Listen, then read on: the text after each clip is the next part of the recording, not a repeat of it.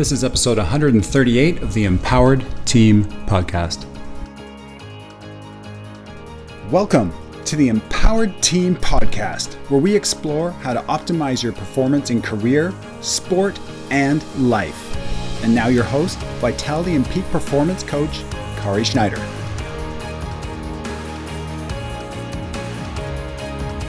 Okay, we are on for 5-minute facts, and this month's topic is lower back.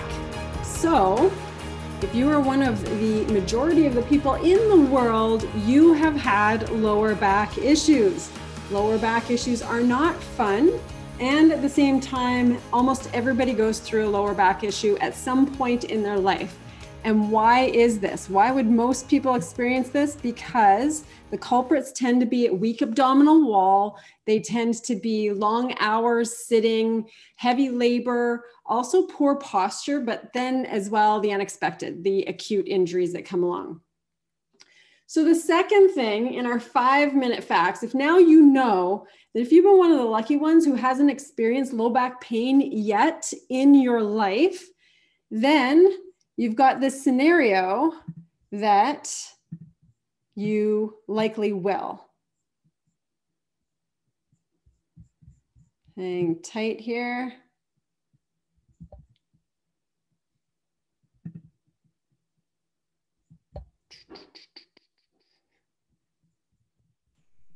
Beautiful. Hello, Charlotte. Hello, Brendan. I can't hear you, but I'm going to mute you and I'm going to make sure that I'm just going to start this so you both get this going. All right, here we go. Amazing. Okay, guys. So 5-minute facts for lower back. We're going to go a little further into lower back that we would ordinarily for these 5-minute facts because this affects everybody. So number one is that most people will see an issue with low back in their lifetime. If you're one of the lucky ones, and I know there's a couple of people on here who have, but if you haven't experienced a low back issue, you likely will. Because almost everyone, I hesitate to say everyone and talk in absolutes, but let's just say everyone will experience something in their lower back at some point or another. Why is this? Because of our posture, our upright stance, also long periods of sitting, as well as weaker abdominal walls, also postural issues. When I say postural issues, it can be a subtle thing and that can cause the lower back issue. And lastly, most often it's a heavy labor type of scenario. So a heavy lifting kind of scenario will do it as well. The second thing, number 2 for our 5 facts, it's going to be that the most common types of injuries are muscle strains. They're also going to be disc wear and bulging and acute injuries as well. So those would typically be the muscle strain and nerve pain. So if you've got something going on, it's probably going to fall into those things, but not for everyone. But that is the most common injuries: disc wear and bulging, muscle strains, and nerve pain of some sort of thing. So what are the risk factors? This is number 3. Our risk factors end up being sedentary behavior, overweight, heavy lifting on the job, and those are the main ones. Now, some of you in here aren't experiencing those particular risk factors and still have low back pain. And that happens for a lot of people. And we'll go into that a little bit as well. The 4th thing is diagnosis and treatment. If you've had a lower back thing, you've probably found that you've gone for a really long time to try and unravel what the problem is, because diagnosis can be very challenging without an MRI, a CT scan, or an X-ray. So sometimes it's a simple thing. There's a muscle strain and you can feel it. It's right there. The massage therapist or the chiropractor or the physician can feel exactly where it is. And sometimes that can be easily diagnosed. Other times you've got this back pain. You might have shooting pain. You don't know why it came about. It's been a long-term thing, and that often requires a CT scan or an MRI to figure out what's going on. The problem with diagnosis and treatment, the problem with this is they may find something in there, but it may not be the thing that's causing your pain. It's a very, very challenging thing to distinguish what can be causing the pain unless it's very obvious. Because most of us who are over 30 years old, that's all it takes, just wee little bit of 30 years. And that's typically enough wear and tear to cause pain. And you may not be able to tell where exactly it's coming from, because most people, by the time they're 30 years old, they're going to show something in their discs. There might be some compression, there might be some disc bulging, there might be some damage of some sort, even some cartilage damage. So sometime after or in that 30-year-old realm, usually most people will show that there's been some sort of wear and tear. And the reason that makes diagnosis so challenging is because then when you go to try and pinpoint what the cause was, there's already wear and tear there for almost everybody. So it may not be the actual problem that's showing up on the screen or on the diagnosis. That may not be the actual problem. That's why people who are back pain specialists, therapists, surgeons, that's why they hesitate to recommend surgery. And that's why the process of treatment ends up being really listening to the body. So that's number 4. Number 5 is going to be pain relief. I'm going to say this for almost any back pain scenario, that you can try any of these things. So something like a heating pad, a bath, a muscle rub. We use some really great natural muscle rub. We use Deep Blue. An inversion table. If you have an inversion table, that works wonders for many people. It's been amazing for me as well. And last but not least, for what I would recommend for dealing with the pain, and this is going to be a key one, is blood flow. What the old school way of dealing with this was to have bed rest or inactivity. And we now know that that is not going to be the best solution. Some sort of blood flow or activity that doesn't exacerbate the current situation, that would be your best way to go. So that is going to be the pain relief thing there. All right, so those are your 5-minute facts on low back, but we're going to dive a little deeper into that because I know this affects so many people and there's going to be some specific questions on it. Now, I know that we're going to address a question about the big 3 and Stu McGill and spondylolisthesis. Before we dive into that, I want you to have a sense that not only do I have nerve damage coming from 2 crushed discs, I've also worked in a chronic pain clinic. I also have my master's of science degree in lumbar spine kinematics. So there's going to be a whole slew of information I can throw at you about lower back, but sometimes too much information can be confusing. So we want to narrow things down. So to address a question on spondylolisthesis and Stu McGill, I'm going to narrow this down a little bit. Stu McGill is a fantastic researcher who has dedicated his entire life to researching the lower back and lower back pain. This is a guy who I've seen all kinds of the research for over 20 years. This guy actually captured a disc explosion, almost a burst disc on an MRI while he was testing somebody in research. He's also a guy who is very physical and has lived it as well. And he's narrowed down 3 exercises because this is one of the things that people really want to understand and really want to know. The 3 exercises are the bird dog, the side plank, and the curl up. Those are the 3 exercises that he nailed down. Now, when I say that, the bird dog is like a quadruped, basically a hands and knees position, and you're raising an arm and typically the opposite leg is going in extension. So those are typically what is happening in those 3 exercises.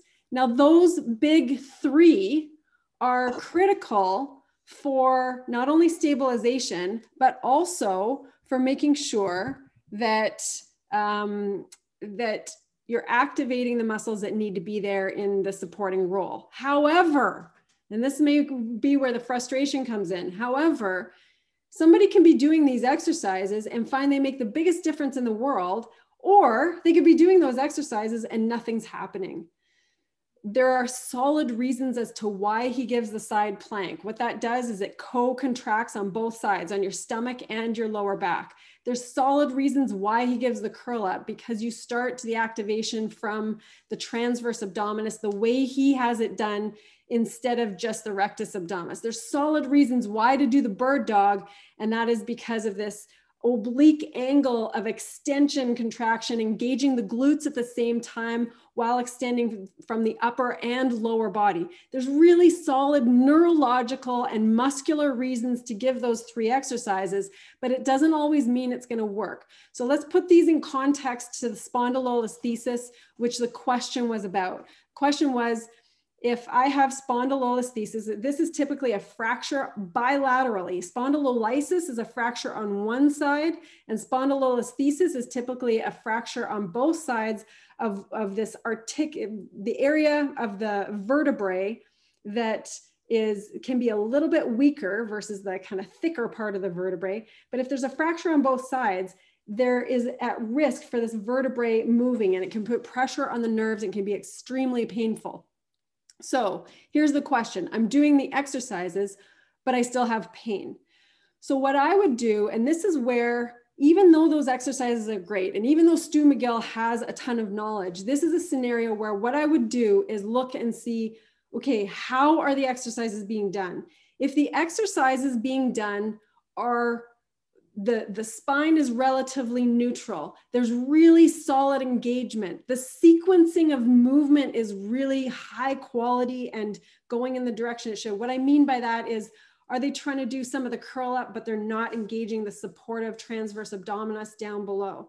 Or are they going to do the bird dog, and is their back arching too much and they're not getting the extension that they need and in that position?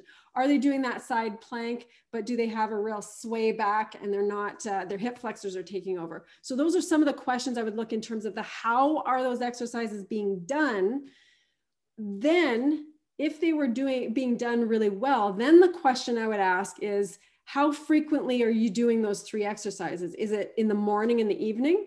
Is it 3 times throughout the day? Is it once every 3 days? What are those types of things? So the frequency makes a difference too, because if what caused the injury is postural, so for instance, if the person was a hockey player and the pelvis was rotated forward and the lower back was getting a whole bunch of extension for a long period of time, and that posture never got corrected, then those 3 exercises never have a chance, because what they're competing with they're competing with a movement pattern and a posture that is doing hours and hours and hours of disservice to the back. And those 3 exercises never have a chance. It's just too little for too big of a cause, if you will. So there's that kind of thing. The next thing, and I know the person who's asked this is on, so you can pop some in the chat, pop some comments and clarifications if there's a couple things that are coming up as I'm saying this. The other thing about spondylolisthesis, and this is why I'm making some reaches when it comes to hockey hips or things like that, is that spondylolisthesis typically happens in people who have a little more of a lordosis, or they've been carrying a lot of loads, or they've been a gymnast, a hockey player, a track athlete, someone who have this repetitive load on their back. It could be somebody who's carrying big packs a lot, or those are often the issues. If those scenarios aren't present, then I would also start to look at, why did that fracture occur? Was there a specific car accident? Was there a specific event? And then the other question I would ask is nutrition, because even if there wasn't a specific event and not massive overload, for a healthy human being, they shouldn't have a fracture occur unless there was a major overload happening all the time. So The extension postures are usually the spondylolisthesis situation. So what that would mean is that the pelvis, if it's hyperextended or it's got this anterior tilt, it's almost like a bucket that's been tilted forward, then you try and tuck it under a little bit. And what that's going to mean, the emphasis on those 3 exercises that were given by Stu McGill would be the curl up portion of it. The problem is that if there's so much instability, because when you have a fracture on both sides of that vertebrae, that instability creates pain anytime you move that pelvis too much in flexion or too much in extension. So what you're going to do is you're going to start to slowly but surely make that plumb line from the top of your skull straight on up and try and get that pelvis so that it's somewhat tilted in the not too much of this, but somewhat the up and down with this nice little lordotic curve, but not excessive lordotic curve and not tucked too much either. So you want that neutral position in order to start to train the musculature around it to be able to hold that position. You hold that neutral position for 5 minutes, 10 minutes, 30 minutes, and it's going to feel exhausting because the muscles don't know how to hold that. The other factor that's often ignored, that is ignored in those 3 main exercises from Stu McGill, is that those hip flexors are going to be so freaking tight that is going to pull you back into that lordotic position, that extended position all the time. So what's not being addressed in those big 3 exercises is that they'll often say in the bird dog, make sure you don't sway your back too much.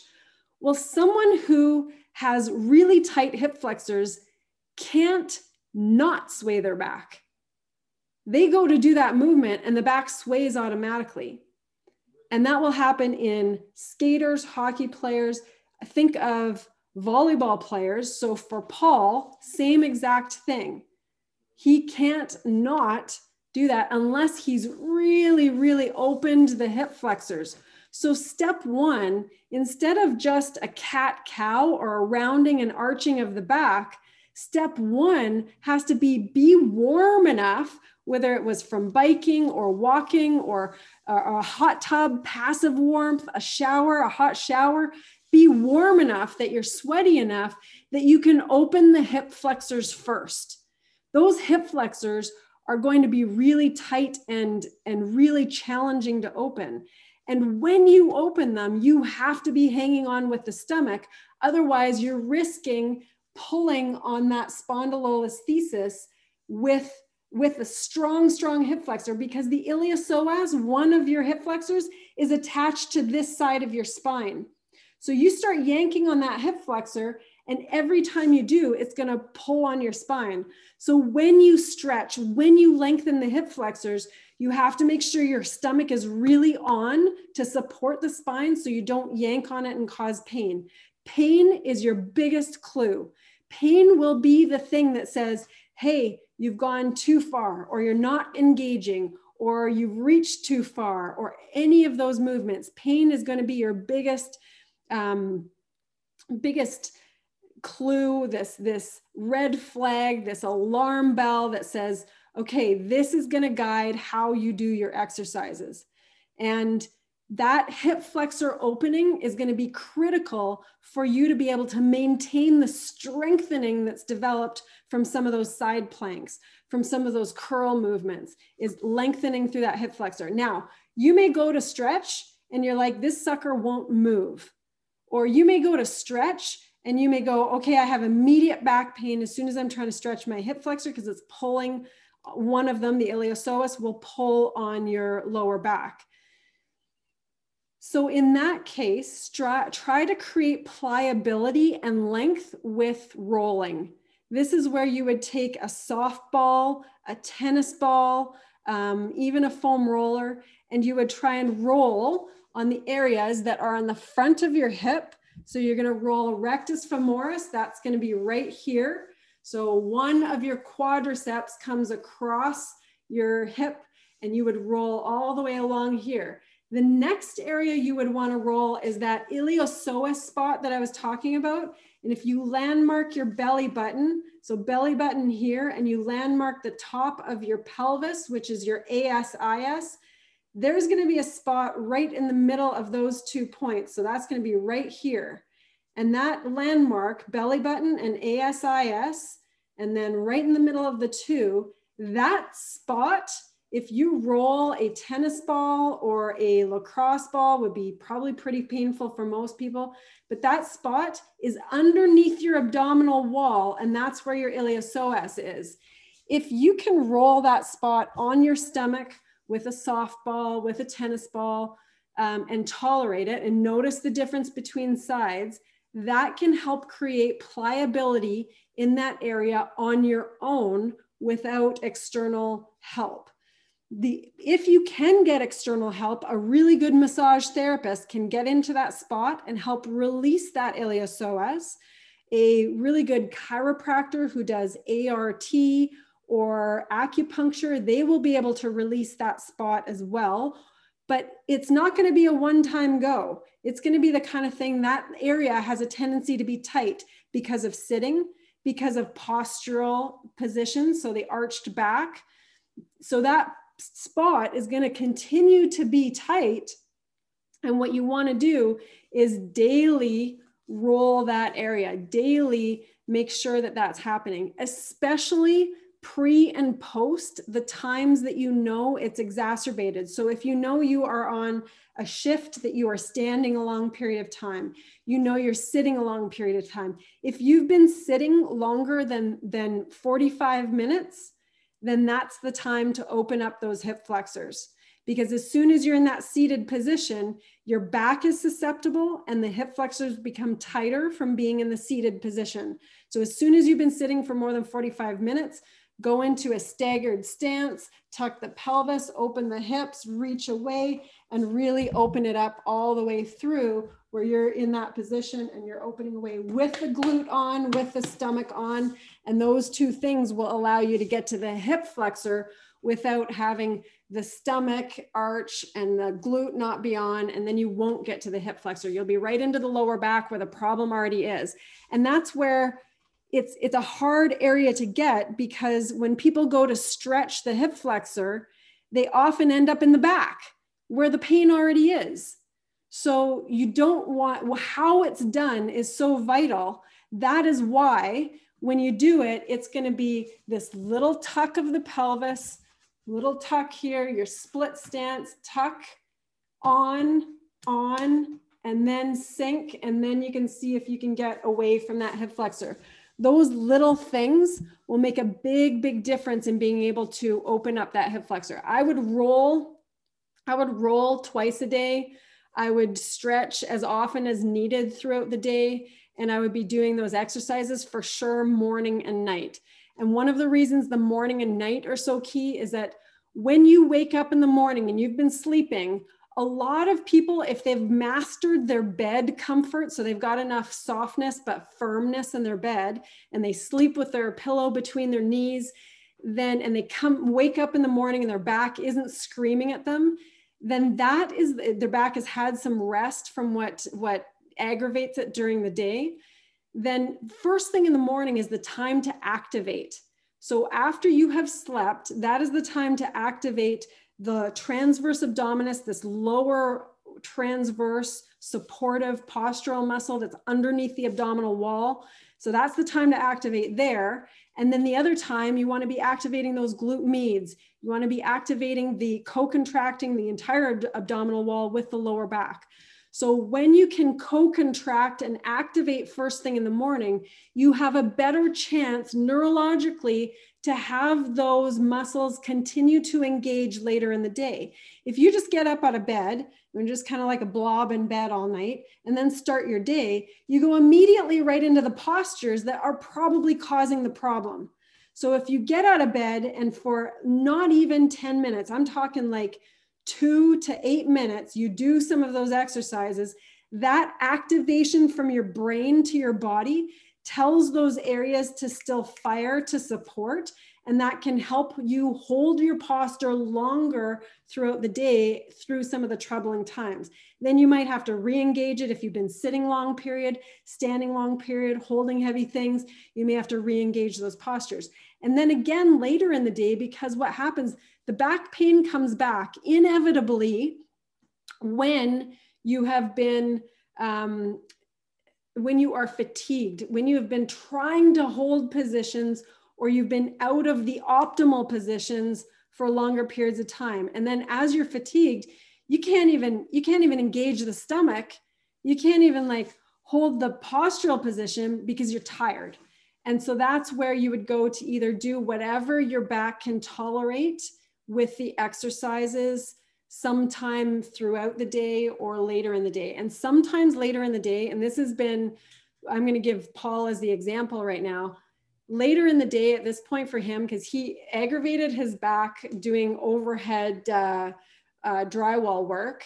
And if he's sitting all day or he's standing for long periods of time, by the end of the day, the best thing that works so well for him is just lengthening his back in a supported position, which might be a yoga child's pose. You know, he might just be crouched and holding that supported position to lengthen the area that's super immobile, which is his lower back. He's really what we would call hyperlordotic, and he would be very susceptible to a spondylolisthesis if his, you know, if he pushed it a little more. He may have even had that at some point. Okay, so I'm going to give, there's a couple more minutes left. So pop a question out there if you have another one on this specific topic. I know I've gone a really long time on this specific topic. And if there's not another question on this specifically, then I've got another couple questions that people have thrown at me that are related to this in terms of injury, because it's hip flexor injury, and hip flexor injury will impact this scenario. Okay, so another question that came in has to do with nagging hip flexor or abdominal injury. If you have had a little pull, it can be rib cage, it can be somewhere closer into the abdominal wall, it can be hip flexor, just a little pull. Those types of muscle strains end up lasting way longer than anybody expects. It feels really small at the time, and it can nag on for 2 to 3 months. And then people wonder why, and they wonder what's wrong. But part of it is because we're constantly breathing, we're constantly moving around, and it doesn't get the rest it often needs, and they take longer. The hip flexors and the abdominal wall or any intercostal muscles, those typically take a little longer. So anytime you sneeze, anytime you cough, anytime you laugh, those little tweaks take so long to really overcome that little injury. And those are the types of things that if we're relating this back to the lower back scenario, those little tweaks are the types of things that are usually either a prerequisite for a lower back issue, or they end up becoming a prerequisite for a lower back issue if we don't fully recover and be able to get back to the true mobility.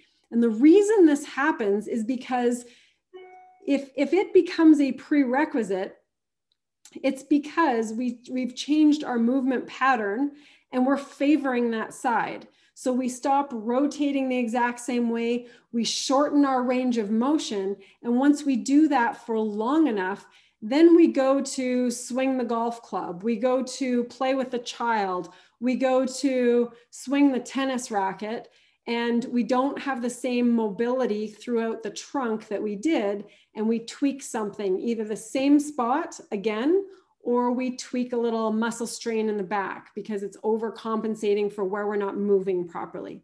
And this is why anything that's this little tweak or little strain that comes, whether it's in the back, the hip flexor, the abdominal wall, the intercostals, it's really worthwhile gently moving through those ranges of motion, of rotation, of side flexion, of hyperextension, because when we go to do it, we wonder why we get either retweaked or we injure something else because we've been favoring that one spot. So as humans, I'm going to leave this as a last final note on this topic of lower back. As humans, we are not meant to be only in this plane. We are not meant to be only upright perfectly.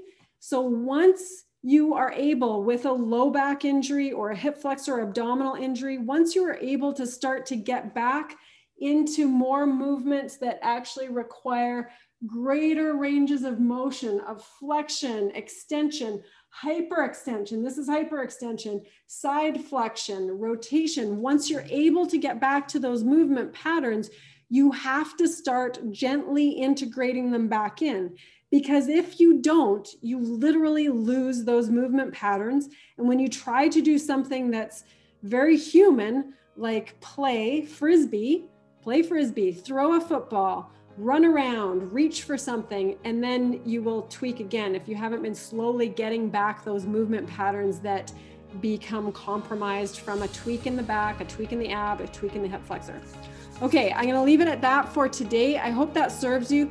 If this didn't answer all the questions on this particular topic, please pop more, send us another question that is related so we can address it further, and we will go into it. And remember, by all means, feel free to send the questions. I will, if I don't know the answer, I will gladly research it, because this is the stuff that we love. We love to open this up and bring more information for you.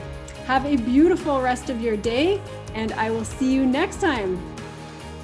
If you enjoy listening to the Empowered Team podcast, you'll love being on the team. The Empowered Team runs year-round. It is our group coaching and accountability program where we take mindset and physical performance concepts and break them down to usable action steps that optimize results.